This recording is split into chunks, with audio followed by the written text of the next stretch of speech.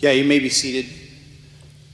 We have a young man here named Dalton, and he's been ministered by, as Jim said, the men's ministry, and he's ready to make his confession of faith. His father-in-law, Phil, is here to baptize him, and we'll ask him the same two questions that we ask everybody. So, you ready? Okay. Who do you believe Jesus is? I believe he is the Son of God, and that he died for our sins. Amen. Yeah. And the second question is, why do you want to be baptized?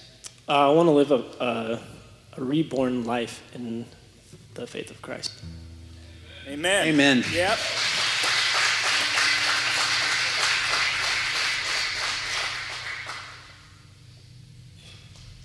Yeah.